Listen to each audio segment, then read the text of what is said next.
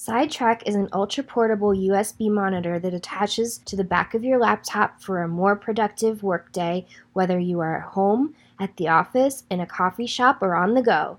Anyone who works with two screens knows just how tedious multitasking and referencing documents can be on a laptop. SideTrack allows you to combine the portability of a laptop and the productivity of a dual monitor setup.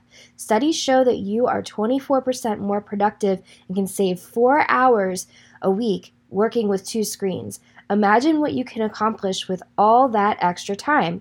I seriously love the SideTrack portable monitor. I use it all the time. It's a must-have and super easy to use and set up. For 10% off, visit sidetrack.com/discount/greater-than-code.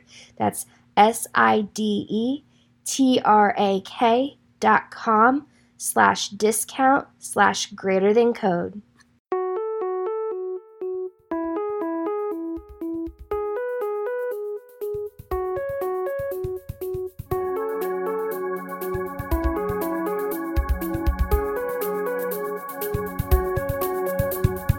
Welcome to Greater Than Code episode 158. I'm John Sowers, and I'm here with my friend Jamie Hampton. Thanks, John. And I'm glad to be here with my friend Jacob Stovall. Hello, thanks. Our special guest this week is Ariel Kaplan. Ariel is a developer, speaker, and proud dad. In past stages of life, he has been a biologist, periodical editor, molecular animator, rabbinical student, stem cell donor, and award-winning amateur poet. Ariel currently works as a software engineer at Cloudinary, learning new things each day about building and scaling software and peopleware. Welcome to the show. Thanks, Jacob. So I guess I am here with my friends John and Jamie and my new friend, Jacob. I'm Ariel, and very excited to be here today. Well, today for you, it's this evening for me. We're on a little bit of a time zone difference, which always makes things lots of fun. Well, we're super glad to have you on the show. I'm super glad to be here.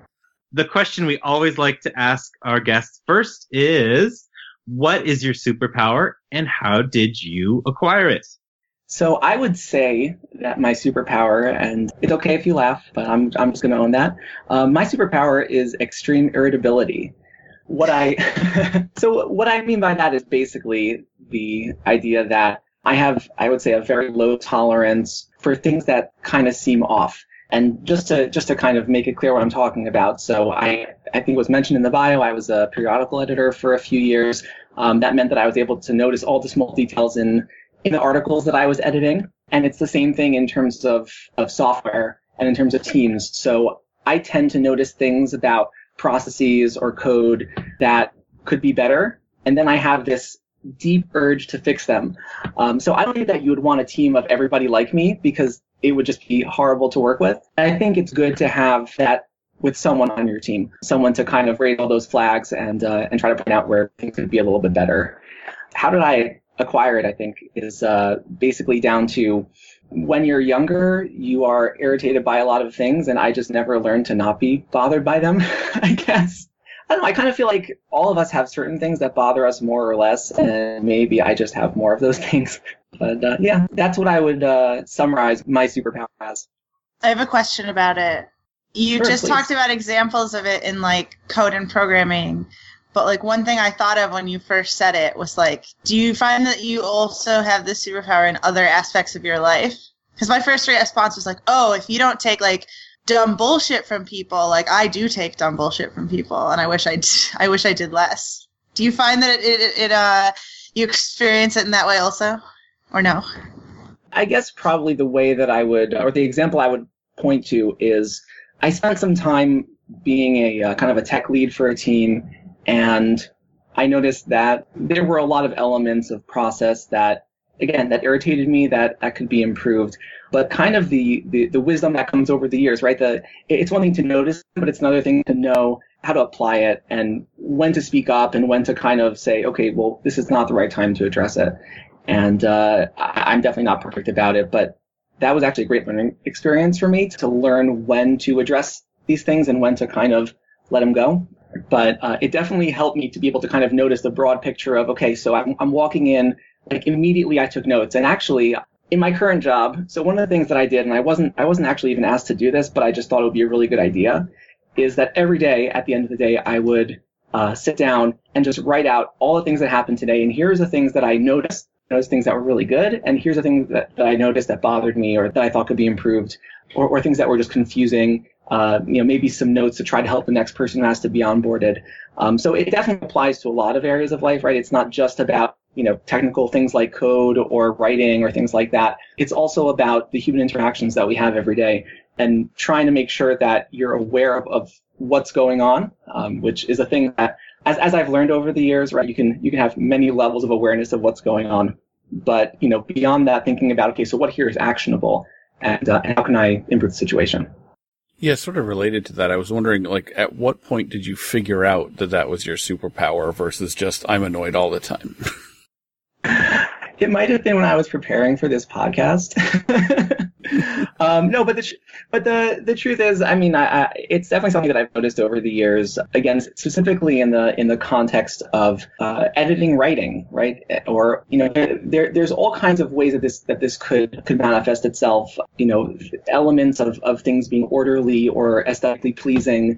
I remember I was once part of a group that was organizing a social event that involved inviting a speaker, and there was a gift basket for the speaker. And I just couldn't resist the urge, and I said, well, I think that we could arrange these fruits a little bit more nicely, because those are just noticing all those things, kind of having that constant influx of things. So it's something that I've always known about myself. And again, it's also something that you kind of have to control, right? It can absolutely go too far, and you have to make sure that you're not hurting other people in your desire to see things exactly as you want them. But again, it is a good signal to have, right? It's like that spidey sense, right? Of something is a little bit off here, and being aware of how you want to change it. I actually think that kind of relates to the thing that led to me, I wouldn't say meeting, because I knew John from before, but certainly to some degree developing a close relationship, and with Jamie as well. But I gave a talk not too long ago about children's books and the hidden messages in them, and how that relates to the community of programmers and the hidden messages that we send each other. And again, it's just about noticing these things and realizing there's something that's a little bit off, and just kind of being let's say a little bit bothered by the things that are there, and then knowing how to address them. So, I don't want to re-give the talk. I could totally re-give the talk in a conference talk context. I don't want to re-give the talk right here. So I'm not going to get too far into that.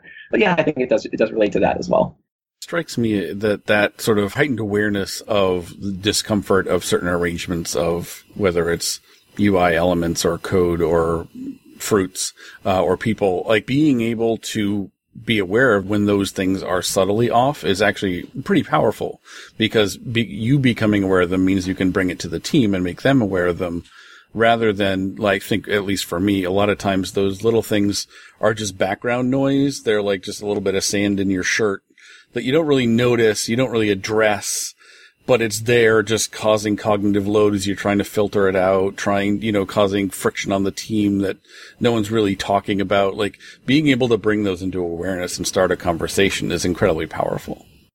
I think this actually applies to accessibility as well. So, most of us aren't naturally attuned to the accessibility needs of those who, let's say, don't possess certain abilities that we may have. So, for example, if you can see color just fine, or you have let's say standard tricolor vision, and then someone else doesn't have those, right? So you might not notice this design has a lot of red and green used to contrast things, right? So very basic things like that for someone else are very, very obvious.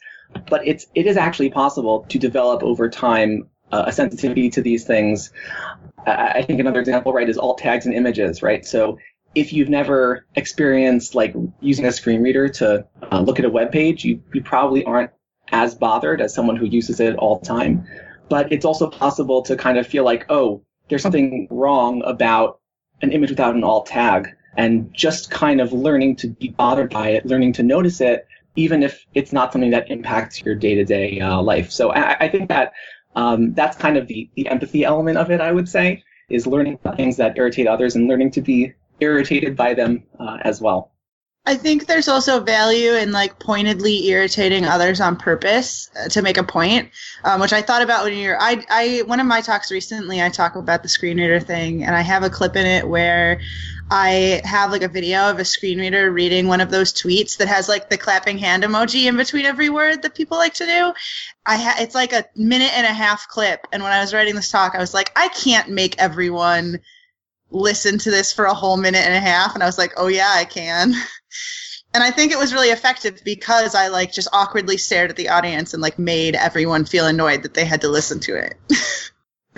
I was at that talk, and that was a powerful moment. Thank you. Not to toot my own horn about it, but I really like struggled with like, is it appropriate to put this in my talk? Very much so. Yeah, I had a screen reader moment yesterday where there was this sort of accessibility question that came up, and there was sort of like a general consensus if you Googled it that like, oh yeah, you need to do it this one way.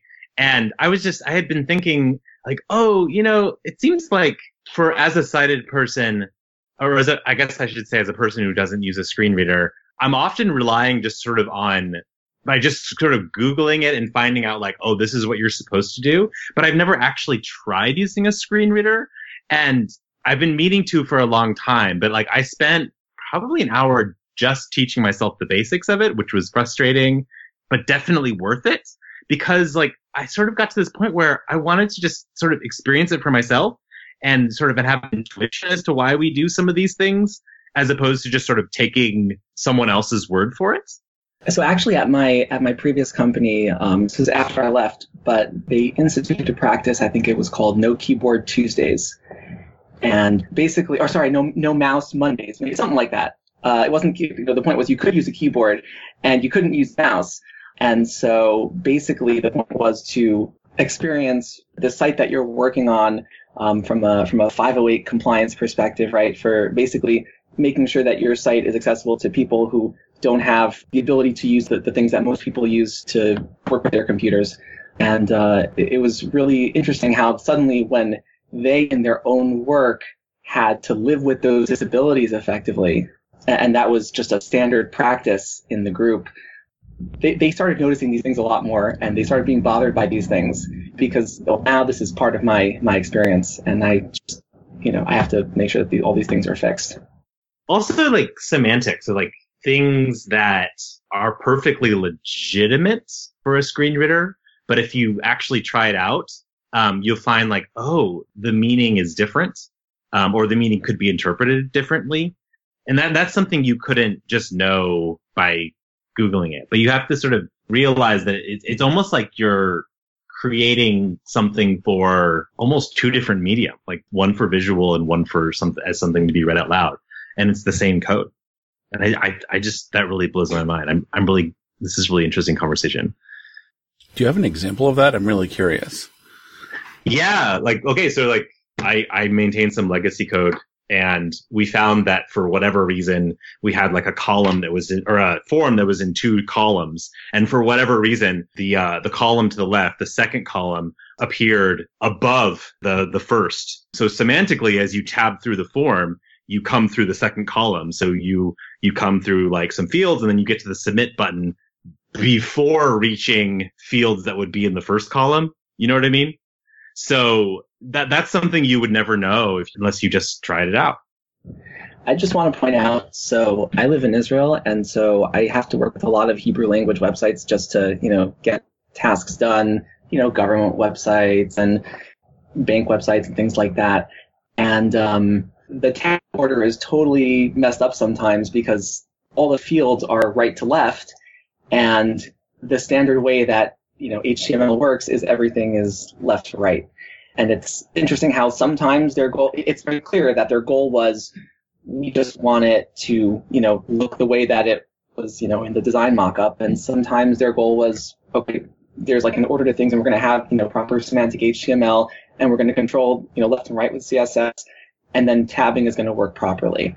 So that's just sort of an interesting experience that I've had. I don't have any particular disabilities in this area, and it's still like just irritating. Where like I'll click on a field, I'll be like, okay, so I tab around the page when I use the internet because it's just I don't want to use my mouse all the time. And like I'll click on a field because I think that's the first field, and I'll just start tabbing around, and it's not the first field at all. And then I have to like figure out, okay, so but then this field I just filled in, now I have to actually just go back to a different field because that changes the options for this field, and it's super, super irritating. So yeah, it's much easier to be irritated when it's something that impacts you personally. Yeah, or if they have JavaScript that wipes out the field whenever you click or tab into it. That made me think of something else, which is, and this isn't really about disability, or it's not about disability at all. But like, so for example, my wife doesn't really like using hotkeys. She just prefers to use the mouse for pretty much everything. And it made me think of like, well, I use hotkeys a lot too. I try to use my keyboard wherever I can when I'm browsing. But lately I've been trying to use my mouse more because I'm curious of like, what is the experience of someone who has to sort of push their mouse everywhere around the page? And they, like, what would that feel like for them? And again, that's not about disability, but it's like we're talking about a potentially very different experience. And I'm just sort of, sometimes I find myself curious, like, well, what is that? So then that it becomes a question of like, if we have no mouse Mondays, should we have only mouse Tuesdays? Or, I don't know, like, what are the different ways you can differentiate and sort of pretend to be different users at different times? I think that there's this often cited statistic, and I don't remember what the numbers are, but basically the number of people who will fill out a whole form goes way down for every field in the form. And I think that that's exactly the point, right? That to someone like me who just tabs through, like, whatever, okay, I'm typing and I tab and I type and I tab and I type and whatever. Like, it just, I'm just using my pinky to hit the tab again. But for someone who scrolls down and clicks on every individual field, that's really, really, really annoying to have more and more and more fields. And especially when, so I recently had to fill out a government form that they distribute via PDF. And you kind of like click around the PDF and fill in different things. And I'm like, oh, wow. So like I can't tab around. This is weird. This takes a long time. So that was definitely an eye-opening experience. Yeah, I think these are all what we're talking about here is all different ways of stretching your experience to encompass, parts of the experience of people that aren't like you, and thus, increasing your empathy and bringing their experience into your consciousness so that you can keep that in mind as you design and as you work going forward. I have a question if we're ready to switch topics. When you said you went to rabbinical school? Yeah, I did. I said rabbinical student. I was careful not to say rabbi because I am not one. Okay. But I did spend some time in a rabbinical studies program. Okay. So in my limited knowledge of rabbinical school, it's sort of like my understanding of like you sort of become very adept at asking questions that complicate everything and sort of you're very good at like taking like something that appears simple and making it really complicated. A, would you say that's true? And B, if so, how has that impacted your work? Yeah, it's an interesting question, and it's something that I've thought about a lot. I have actually a Trello board where I keep a list of like talk ideas that I'm working on, and that's been there for like a few years, and I'm just not sure what to say about it. But yeah, you're absolutely right. There's a lot of the way that I would actually describe it is less making things complicated, but more revealing the complexity in apparently simple things. It's actually not that dissimilar to, you get a ticket from someone in product, and they say, okay, so I want you to add this to the UI, and then you start thinking about the implementation. You say, well, what about this edge case? And well, actually, for this segment of users, that's not going to work properly, and for this other segment of users, maybe they shouldn't even have access to that. So we have to think about access control, and just taking this very, very simple thing and saying, well, it should feel simple at the end, but there's a whole lot of hidden complexity that we need to think about. And yeah, that's definitely a lot of it. And it's, to me, it's definitely honed my mind to be very comfortable thinking in that way. It maybe makes me a little bit too quick to jump to like well, what about this and what about that? It probably causes me to massively overblow my estimates sometimes because I'm anticipating all of the things that can and maybe will, but maybe just could, or maybe just won't go wrong. Or at least reveals some hidden complexity.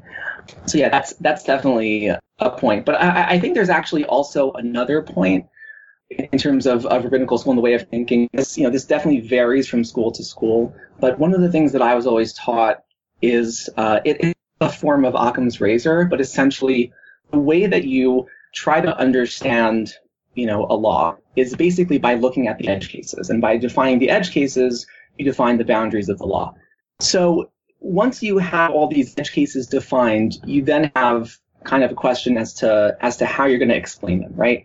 You could say basically the law is as I always understood it, and these edge cases are because of conflicting values or some kind of corner thing. Or you could say, well, once we have all these edge cases and we can kind of draw the pattern between them, and see actually an overall simplification that will cover a lot of these edge cases and explain why the boundary is drawn in this particular way.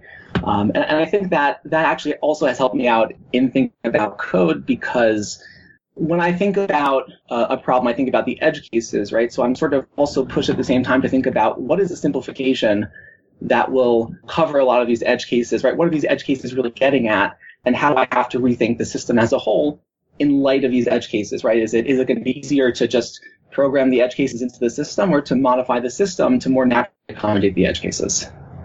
So I don't know if that made sense to someone who has not gone through that particular training, but that's probably the best way I would describe it in fairly general terms. Yeah, definitely. Makes a lot of sense, because like the happy path, the things that aren't edge cases don't require a lot of thought, because they're the straightforward thing. You just go do it. Versus the edge cases, like you're saying, they sort of define a boundary around what it is you're talking about, whether it's functionality or some other edict. And I like thinking about it that way, because they're the intersections between where the change or the idea, or as you're saying, the law intersects with other domains, whatever those might be. And I like thinking about it that way. So when we were discussing topics earlier, you mentioned that you're currently working on defining the corporate values for the company that you're working on. And that's a very rich topic. Certainly, I've been through a similar process at the team level recently. So I'm curious to what your experience has been with that and what you think the benefits are. Yeah, so company values are definitely a complex topic. Much every company that's out there has some set of values, but there's one company that had a lovely sounding list of values. So I'm going to tell you the values. I'm going to mention the company, and I think it'll be pretty clear why company values are often viewed with a certain degree of skepticism, and rightly so. So the values that this particular company had were communication, respect, integrity, and excellence. The company in question was Enron, and this was their statement of values in their 2000 annual report. So obviously, this is a fraught topic, and it's absolutely possible to have a bunch of values that you put on paper because they sound nice, but then maybe they don't actually work, or people don't apply them in their work because the incentives are all set up for them to act exactly in contradiction to the values. So I kind of want to think a little bit about, or think aloud with all of you about what is the purpose of company values, and how do we basically give them teeth so that they can actually be meaningful. And then, it kind of in light of that, so it's worth also thinking, I think, about the process, how we get there to the right set of company values, and when's the right time to actually do that, to actually have that process. I'm not sure. I mean, I think there are some, people who would say, day one, you should have a clear set of corporate values. I'm not so sure, but we can discuss that as well. So that's sort of the setting the stage for the whole conversation, I would say. So in terms of the purpose of company values, I think that's kind of maybe the most important question, because everything else should naturally follow from that, right? Like as we were talking about just a minute ago, right? From the definition, stem all the rules in the edge cases. So to me, it's like, what is the goal of these things? Why do companies have them? Again, the answer could be they happen to sound nice and they're just marketing material and whatever, but hopefully they should be more than that. And to me, it really does matter a lot, because just speaking about my personal experience with them, so the first company that I worked with in tech did not have a set of values, and they recognized that that was a problem. At some point, they did develop a set of corporate values, but the process that they followed basically led to a bunch of pretty, I would say, bland values. And I can say that because I don't work for them anymore. And I think that they're a lovely and wonderful company, by the way, and they're doing amazing work, and the people there are fantastic. But just the values that were chosen, I found them kind of generic and uninspiring. When I moved to my current company, so again, there was no listed set of corporate values. I really bothered the CEO about that a lot, actually. And basically, I don't know if it probably wasn't just because of me. I mean, it's a conversation that they were having among upper management for some time. But we recently had our annual gathering, and that was one of the big things that we did, was sort of kickstart this process of defining our values as a company. And after everyone kind of had their input, there's a smaller group, including me, that's now jumping in, and we're trying to sort of gather all this input together and figure out what are the common threads and what actually defines us as a company and what are our values. So it's something that I care a lot about it. I have a lot of thoughts about it, I guess I would say. I want to make sure that I'm giving room for other people's thoughts because I think it's going to be more fun if we all have something to throw in about it. But that's kind of where I'm coming from on this in terms of my personal history and just seeing how values can be, they can be non-existent and, what happens when there are no values. What are values supposed to contribute? What do you kind of feel is missing?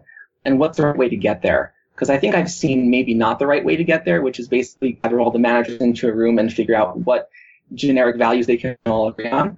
But I do think that there are kind of better ways to get there. And I'd be interested to hear, not just my own thoughts, but what you all have to say about it. So last year, I went through a process of getting our team, which is about 25 people, to decide on what the team values were, because we were going to use these as part of our interviewing rubric, basically as a way of defining for ourselves what our values were, but also for when we're evaluating people, like what things are we going to evaluate them on? So we can say, we have value X, tell me about a time where, you were able to demonstrate that value. And I like that because there's no wrong answer to that as an interview question. And it allows the person to come up with, what they think a good demonstration of that value is. And then you can sort of evaluate like how they think that would play out versus whether they guess the magic answer to your tricky interview question. So that was sort of the impetus behind that, and that process has been rolled out to the whole company.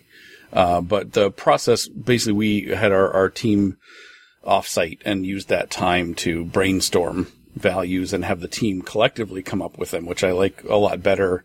And I think goes to your point a little bit about like if there's a point too early in a company to do that, like if it's just two co-founders, you could probably do that, but it's probably not necessary at that point because ideally you're so closely on the same page that you don't need to write that stuff down. But at some point, enough people are going to be added that you need to proactively create the culture versus just letting it happen however it happens. I agree with that, and I also think that like coming back and like revisiting them is like a big part of that. Like my company did a similar thing at an offsite and wrote our original core values maybe like a year and a half ago when there were maybe 10 of us at the company.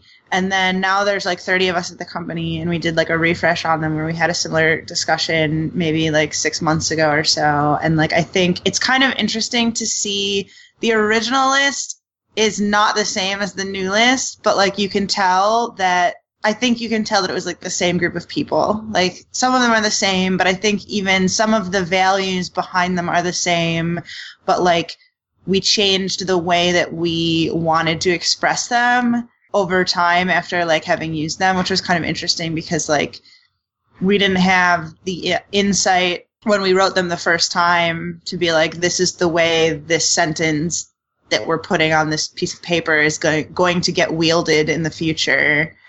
And then like we could see how it got wielded and then potentially like change the way we want to say it, even if the meaning is similar. And I think that was really valuable.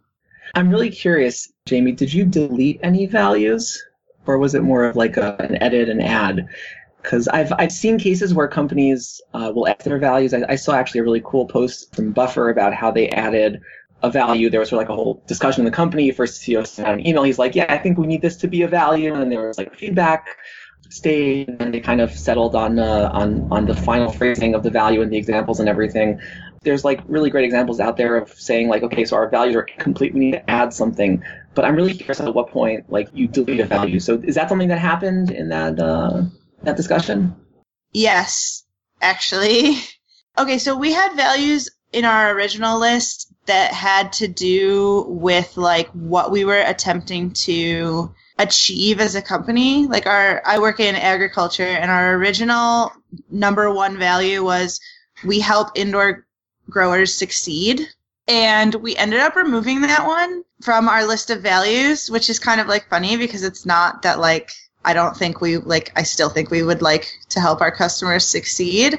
But there was like some consensus on like our core values are something about like the way we conduct ourselves within our company and like how we interact with each other. And we kind of like ended up making a distinction between like things we want to achieve as a company aren't the same as core values of like how we want to base our behavior. And so we got rid of a couple that were kind of more like goal driven about like the success of our company. And we replaced some with like, one of our original ones was we respect each other, which I think is like important, but it ended up changing into we foster an environment of respect and openness, which I think is another example of like, you can look at those two lists and be like, okay, both of these lists have something to do with this idea of respect that we think is valuable, but like there's meaning in the way that it got changed, if that makes sense. Yeah, I totally agree with that. One of the things that I tend to pay attention to about values is who is impacted by the value, who has to change their behavior because of the value. And it can be about, just as maybe one example, right? So a lot of companies have values like grit, determination, work hard, or some variant of that in maybe, more inspiring terms, but basically something that comes down to that. And it's not people up on top who are changing their behavior because of that, right? It's the frontline workers who are, now being asked to basically make sacrifices for the sake of the company, right? That's not a value. That's a statement to the workers. It's a threat almost of, you have to do this. And I think that, respect each other is definitely impacts the individual workers, but it also, obviously it's a good thing, right? It's something that you're doing it because it's good for, for everybody else, and it's good for you when other people respect you, right? It's good for everybody. It's not just good for, somebody's wallet. But, fostering an environment of respect, right? That puts a lot more pressure on the people who are more influential in the company to create a certain kind of environment and to make space. I mean, I think another example that I think about a lot is some companies will say, the value is we challenge people, we ask questions, things like that. And maybe it would be a better value to say we create an environment where it's safe to ask questions and where it's safe to challenge ideas and where it's safe to take risks. Don't push the individuals to take risks, push the company as a whole, push the higher ups to make it an environment where it is safe to take risks, right? So a lot of the time, you have to think about, again, this really goes back to what's the purpose of company values, right? Are they about how much we can squeeze from the individual workers, or are they about creating a certain environment where really everybody can succeed and everybody can feel comfortable? That's such a fantastic distinction for evaluating a set of values. I really, really like that. I have one example. I'm wondering if you can go too far with values. This is something I've heard anecdotally, and it may not even be true anymore, but I heard at least at one point that when you're working at Amazon, they have their 7 core values, and every single project, initiative, activity, whatever that you do or propose has to have backing of it has to roll up into one of these values. And I can see the point of trying to keep the values top of mind and have them baked into the process, but that also feels somewhat draconian. So I'm wondering what everyone thinks about that. So yeah, I think this relates to one of the questions that I brought up, right, which is how do you give teeth to the values? And that obviously is a situation where you're really able to give a lot of power to those values because they impact your daily processes, right? So on one hand, that's good. On the other hand, as you said, right, that might be a bit too draconian. It might be a little bit too restrictive. I think it's important to be open to the idea that our values should be really good, but maybe they're incomplete. Maybe they're missing something. Maybe they need some tweaks, right? Which goes back to exactly what Jamie was just talking about how the values should be open for discussion, right? It doesn't mean that, if you have a value of integrity, right, that probably shouldn't be open for discussion as to whether we should have integrity or not. There's a limit to it, but whether these are the values that best represent what we are and what we aspire to be should absolutely be up for debate, I think. And again, it's a question of what's the right place and the right time and the right way to address it. Definitely that was one of the things that made me a little bit uncomfortable in my last company about how the values happened is they were just sort of announced one day, as far as I recall. And maybe I'm, misremembering history, but basically they were decided in a closed room of managers and VPs and stuff. And there was not necessarily a whole lot of involvement by individual workers. And I don't think that, look, if you have a gigantic company, right, you can't get everybody into a room and really be, so effective at having a conversation, but there should be representation because, first of all, that makes everyone feel like they're a little bit more involved, they're more represented, right? A representative government is still better than just, a monarchy, even if not everyone can actually cast a vote on every issue that comes up. And I think it's the same thing with creating values, that there should be representation. I think it also changes nature of the values, again, to represent not just what is good for somebody's wallet, what's going to make their, the value of their shares go up, but also what's good for individual contributors, what's good for the people who are, what's good for the customers, what's fair to them, because very often it's, the people who are actually interacting with customers who will care more about them than the people who are just kind of trying to make the company work like a well-oiled machine. So I think who is creating the corporate values really does make a difference in that regard as well.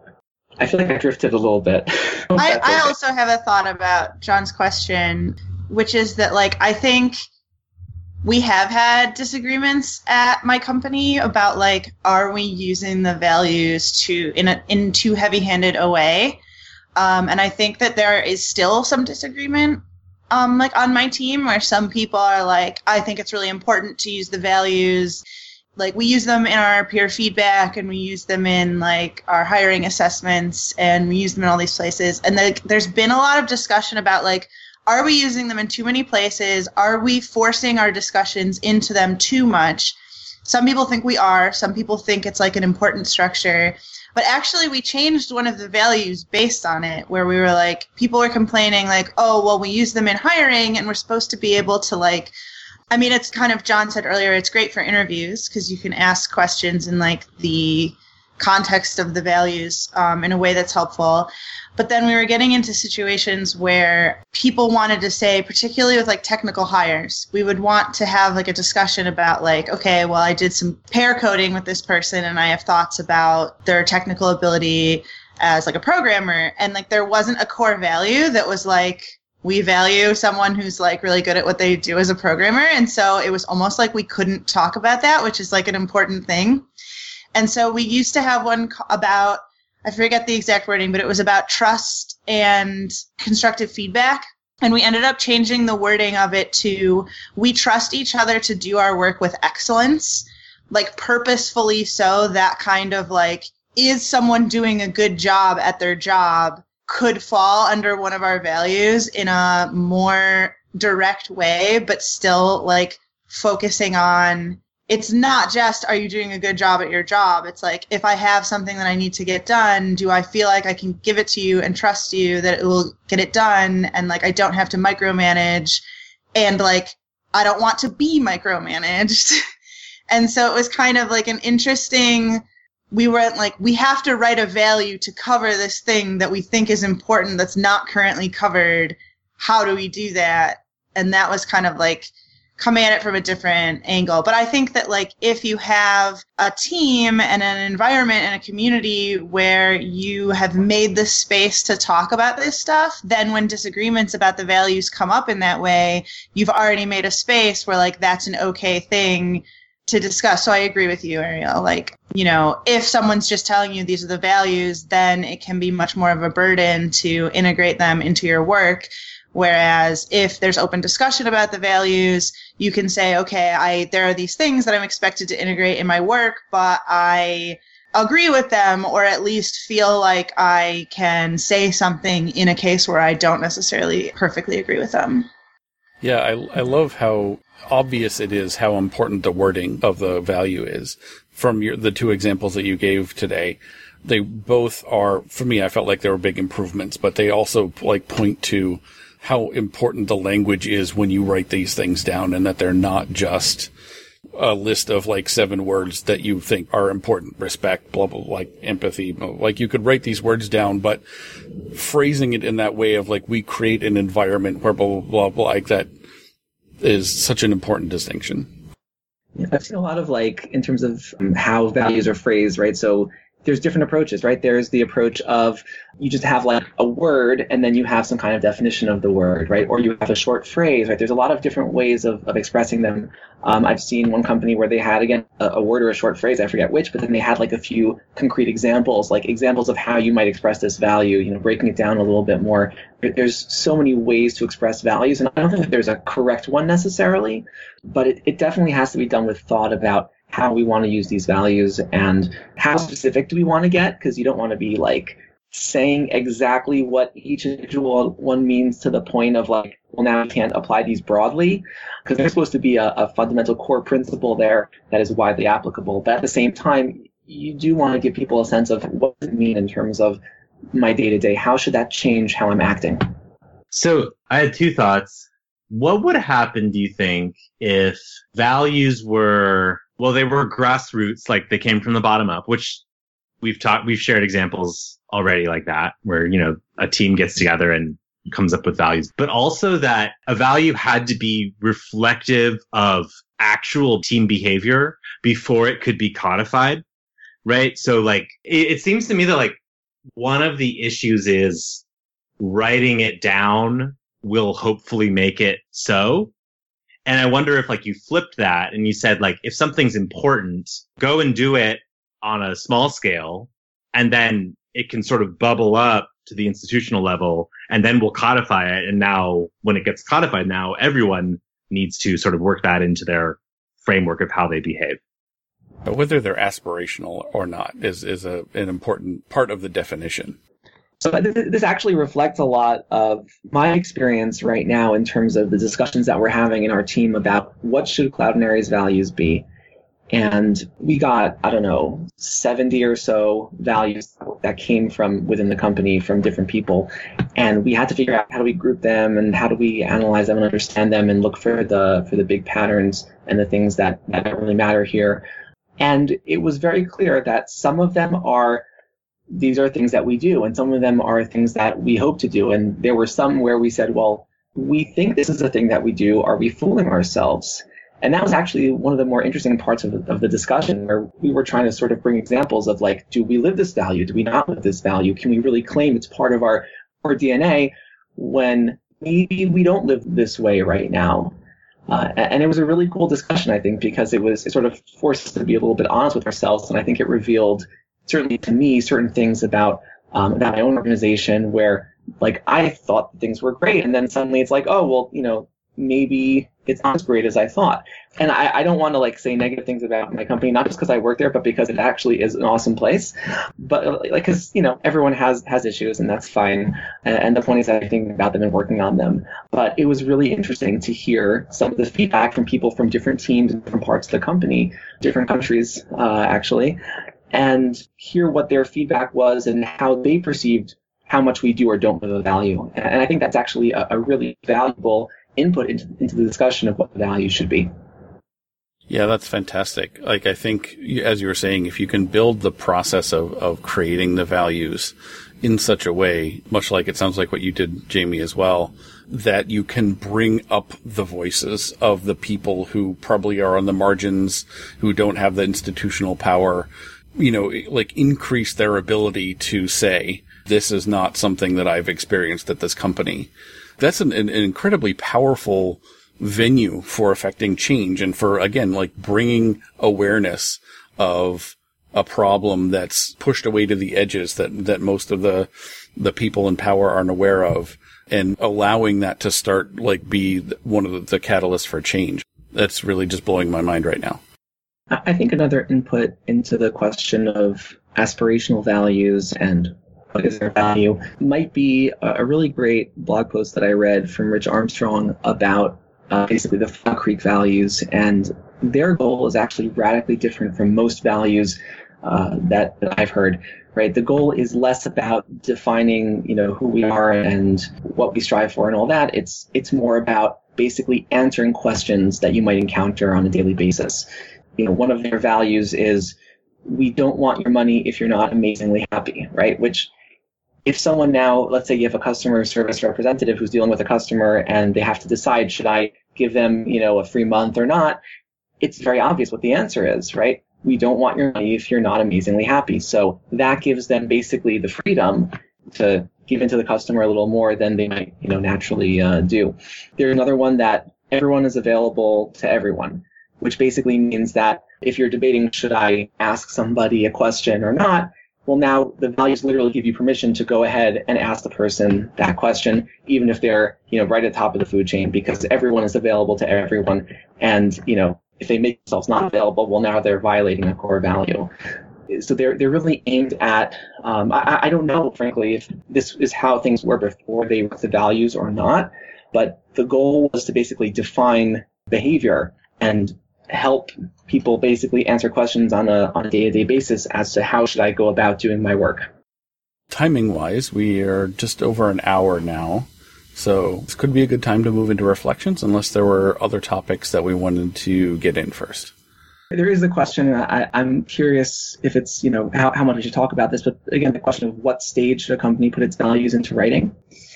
To me, that's actually a really interesting question. It's something that I've debated with other people about as to when is the right time, how established should the company be.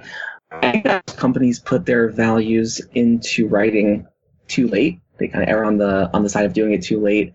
And that can have, I think, catastrophic consequences on the culture that develops, because basically the trigger to put together values is usually something like, oh, we see that, certain values and the rank and file are sometimes, or maybe, even higher ups are not necessarily living those values. And now we should put into writing as kind of trying to plug the dam, basically trying to prevent these sort of breaches of conduct and make sure that things are passed on. But that's not necessarily the right time to do it, right? Maybe it's better to do it a little bit earlier. So I can say that I personally perceive kind of a spectrum of there's a time when the company is definitely too small. John, as you said earlier, we don't want to define the values when there's just so few people that we all kind of understand each other and we know how we want each other to act. But there does come a point where it becomes a little bit more ambiguous. And I think there is really a point where, you should still do it, but it's kind of too late. And to me, I think the time that it's too late is around when you hit Dunbar's number. So Dunbar's number is, I think, 150, give or take, right? It's basically the number of meaningful relationships that a person can have. And so when the company basically reaches that point, that's when you usually start to feel like, oh, I don't really know everybody anymore. And I can't really maintain relationships with everybody in the company anymore. And that's kind of a critical moment where channels of communications start to break down. A lot of startups actually fail specifically at that point because they fail to transition in terms of their communication patterns to deal with a large organization. So to me, that's kind of the last possible time that you can do it and have it be effective. But again, maybe there's a time that's earlier that it would still be even healthier to do so. What you just said, instead of having an answer, it made me think of a question. And the question is well, what do you do if you're past that point? I feel like you kind of said well, it's better to do it maybe than not do it, but too late is kind of harsh. What would be your advice if you're oh, we're past this point, but we want to try and implement something? Yeah, okay. So with my limited experience and my limited perspective, I think the best thing I can say is, look, better late than never, but expect more bumps in the road in terms of adoption of the values. You might push a little bit harder. Again, as we've discussed, there's a point where it's pushing too much, but I think you might have to do a lot more in order to get people to really remember the values, to pick up the values, to live the values. There are still things that you can do. I mean, my previous company had an award to give out at the monthly or bi-monthly staff meetings where basically they would say you can nominate somebody for living one of the values. You have to identify which value that they were living and something extraordinary that they did that really exemplified one of those values, and they would get a monetary award and a certificate and stuff, which was that's one way to do it. But just looking for it's look, I think that the bigger problem is not the adoption, because the adoption strategy is probably more or less the same, whatever the size of the company, right? It's about looking for ways to give teeth without sort of forcing people's hands too much, making sure that your values are flexible, stuff like that, that we've already kind of gone over. But what might happen until those values are really properly propagated and adopted is a little bit more dangerous, right? There is a point where you really can't rely on culture to spread by itself, and it needs to take a much more active role in pushing certain culture. And it's just going to be a lot harder. You're going to have to invest a lot more. And the best advice is before you hit that point, again, maybe too late is too much of or too strong a statement, but it's going to be a whole lot harder if you wait too long. This is absolutely an example of a stitch in time saves 9. That makes sense to me. Anybody else have experiences on that in terms of the what stage question? That would be maybe enlightening. Okay. I work in a 30-person company, and it's like by far the biggest company I've ever worked at. So like, really, working at a company with more than 30, and that's including like our sales team and everything. So like working at a company with more than like 10 engineers is just a huge gap in my experience. So in your size companies, because again, I think the smallest company I worked at, certainly in tech, is a kind of 120 or above. So what do you feel about like the size that you've hit, that this was a time that we really needed to get the values in place? My experience is that we did it around 12 people was the first time we did a core value set. And like I mentioned, it has evolved since then, but I think it was really great. Like we're in kind of an awkward teenage phase of being a startup right now. And I think like I see people get frustrated, and like I get frustrated, but I'm like, of course we're having these kind of scaling issues because this is the time in the life of a startup when these scaling issues happen. And like going into this kind of awkward teenage phase, already having something that we've like had good feelings about was kind of comforting, because like we have had culture change because of like, again, of course you do, from going from 2 engineers to, a 15-person product team. And so it's been kind of comforting as someone like living through that to be like, there are changes at my company, but like we're not doing them without putting any thought into it. It's like comforting that people are thinking about and worried about these things. We've changed the core values, as I've mentioned. I think it was for the better, but it was great that we had something to like base them on, and just knowing that like, I think the worst thing that you can do to your culture is just like ignore it and see what happens. And so it's been like, even at times when it's been difficult, I'm glad that we're not just like ignoring it and seeing what happens. So that has been a positive for me at our size. I started at my company when we were 30, and now we're over 500, and only have done the values in the last year and a half or so. And I think that was probably too late. Like, I think it hasn't been like, I haven't noticed like a lot of problems with the rollout or anything like that. But again, it was, I think a couple of years ago, we could have done a lot with that, and we didn't. Do you think that the culture that your company developed in the meantime has been negatively affected in certain ways by not having those values already set out? Possibly. It's hard to know really, because, our team is somewhat isolated, being the engineering department, and hasn't grown. We've grown from, 5 to 20, and the rest of the company has just exploded in size. So I don't know how it's rolled out in other areas. It's hard to predict whether that would have been helpful or not earlier on, although something closely related to values are diversity and inclusion.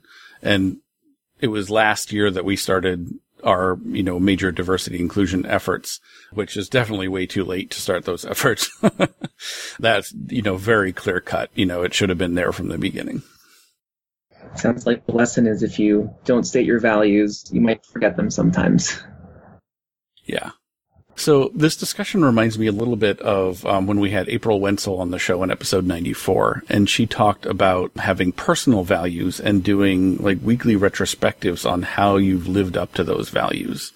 And I thought that was a really interesting idea, not only from just having a value so explicitly defined for yourself, like most people just sort of, they're internal and they just operate, but actually writing them down and saying this is what you're going to adhere to. But then also increasing the feedback loop of saying, this situation, yes, it was great. I was right on what I wanted to be doing there. This one, not so much. And keeping that feedback in, I think, makes adhering to, the values that you really want to espouse a really interesting idea. So I just wanted to throw that out. That's really interesting to me, because I'm thinking about what I mentioned earlier, where in the process of creating the values, there's been some introspection as to, are these really the values that we're living? And there's no reason that has to stop once you have the values, set in stone and thrown on your career page and printed on a big poster in your office. That can happen on a very consistent basis. And I've seen values used as kind of the framework in which to judge employee performance. I think that might go a little too far sometimes, because the values you want for a community are not necessarily the same as the values you want for any individual. But I like the idea of having regular moments of thinking about, are we living up to our values? These values still reflect, who we are, right? And that could be something that you build into, if your company has big offsites, right? That's something that could be part of that. If not, then something to bring up if there are, again, some kind of regular big meeting. And if not, then maybe on the individual team level to have regular points every couple of months, maybe, where you bring that up as just a topic of conversation. It can be more regular than that, but there should be some kind of regular moment in time where you're pausing and thinking about that. So now's the time on the show when we do reflections, which are each of us talking about the things from this conversation that really struck with us, the things that, blew our minds, or just the ideas that we're going to take with us into the rest of our day or week or life. I can get started with that. I think the really great idea for me from this discussion has been using the process of establishing and or revising values as a way of pulling in the experience of the marginalized people, however they're marginalized in the company, into the discussion to allow them to, really feedback the actual behavior of the company as a group into itself, so that it has an accurate idea of what's going on, what values are being demonstrated, which ones aren't being demonstrated, and in what way, so that, again, feedback is one of those key biological activities that helps an organism stay healthy. So I think using that as an opportunity, and like you said, Ariel, just now, doing that at a regular basis rather than say every decade when you decide you need new values, probably pretty important. And also using, thinking about the language of them very specifically, as Jamie was saying, so that they target, thinking about who they affect, whether it's group behaviors or people with no power or people with power, or, thinking about all those dynamics in the phrasing of the goal, I think is important. So these are all things that I'm going to be thinking about quite a bit in the future. My thought was similar to that, I think. You mentioned it a little bit, but very specifically what was said about thinking about who your values put pressure on. Because I think about this kind of thing on a more general level quite a lot, the fallacy of personal responsibility, which I could talk about for a million years, but I won't in my reflection. But I guess it was just surprising to me that I hadn't really thought about it in that kind of very explicit way about values, and what people do we want to feel like they need to change something or adapt in some way, or set some sort of model of behavior, and who are we putting that burden of responsibility on, and is that fair, I think is something that I wasn't thinking about explicitly when I was hoping to write our values. I think that I'm hopeful that we did a relatively good job with it anyway, but I wish that it was something that I was being more intentional about at the time, and it's something that I would like to be more intentional about going forward. I've been thinking about the balance between whether values should be aspirational and, they're put in place so they can shape and change company behavior, or should they be a reflection of things that people in the company are already doing, they have already internalized. And I'd sort of go back and forth about which they should be, to what extent, what's the right balance. I'm thinking about how that can be a dynamic where, you can set values that create a specific culture that can then be conducive to other values coming forth. So it's just opening my eyes how complex that system can be. I'm allowed to have two reflections, right? So one reflection actually is in response to Jacob's reflection, which is cool.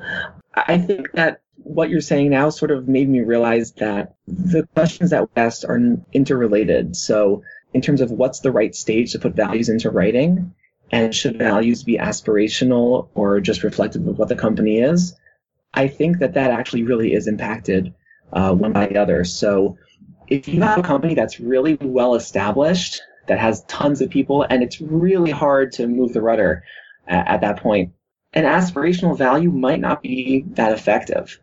Whereas if you have a small, more dynamic organization that's able to pivot much more easily, and that's able to change things without impacting, tons of people and encountering as much resistance, it might be a lot easier and more effective to have those aspirational values. So maybe that is also a factor that should kind of really impact both questions, right? Of, how much should values be aspirational, and when should we do them? Do we want to have more aspirational values, or do we want to just kind of reflect values? And because it's really hard to have aspirational values when your organization is just huge.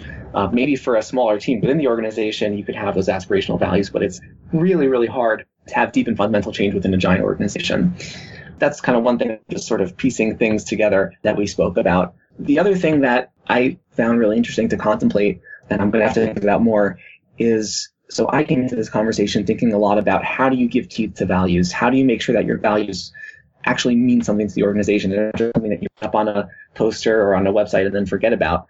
But there really is a point of giving too much teeth to the values. And it's probably made worse when the values are really set in stone and not open to discussion and revision.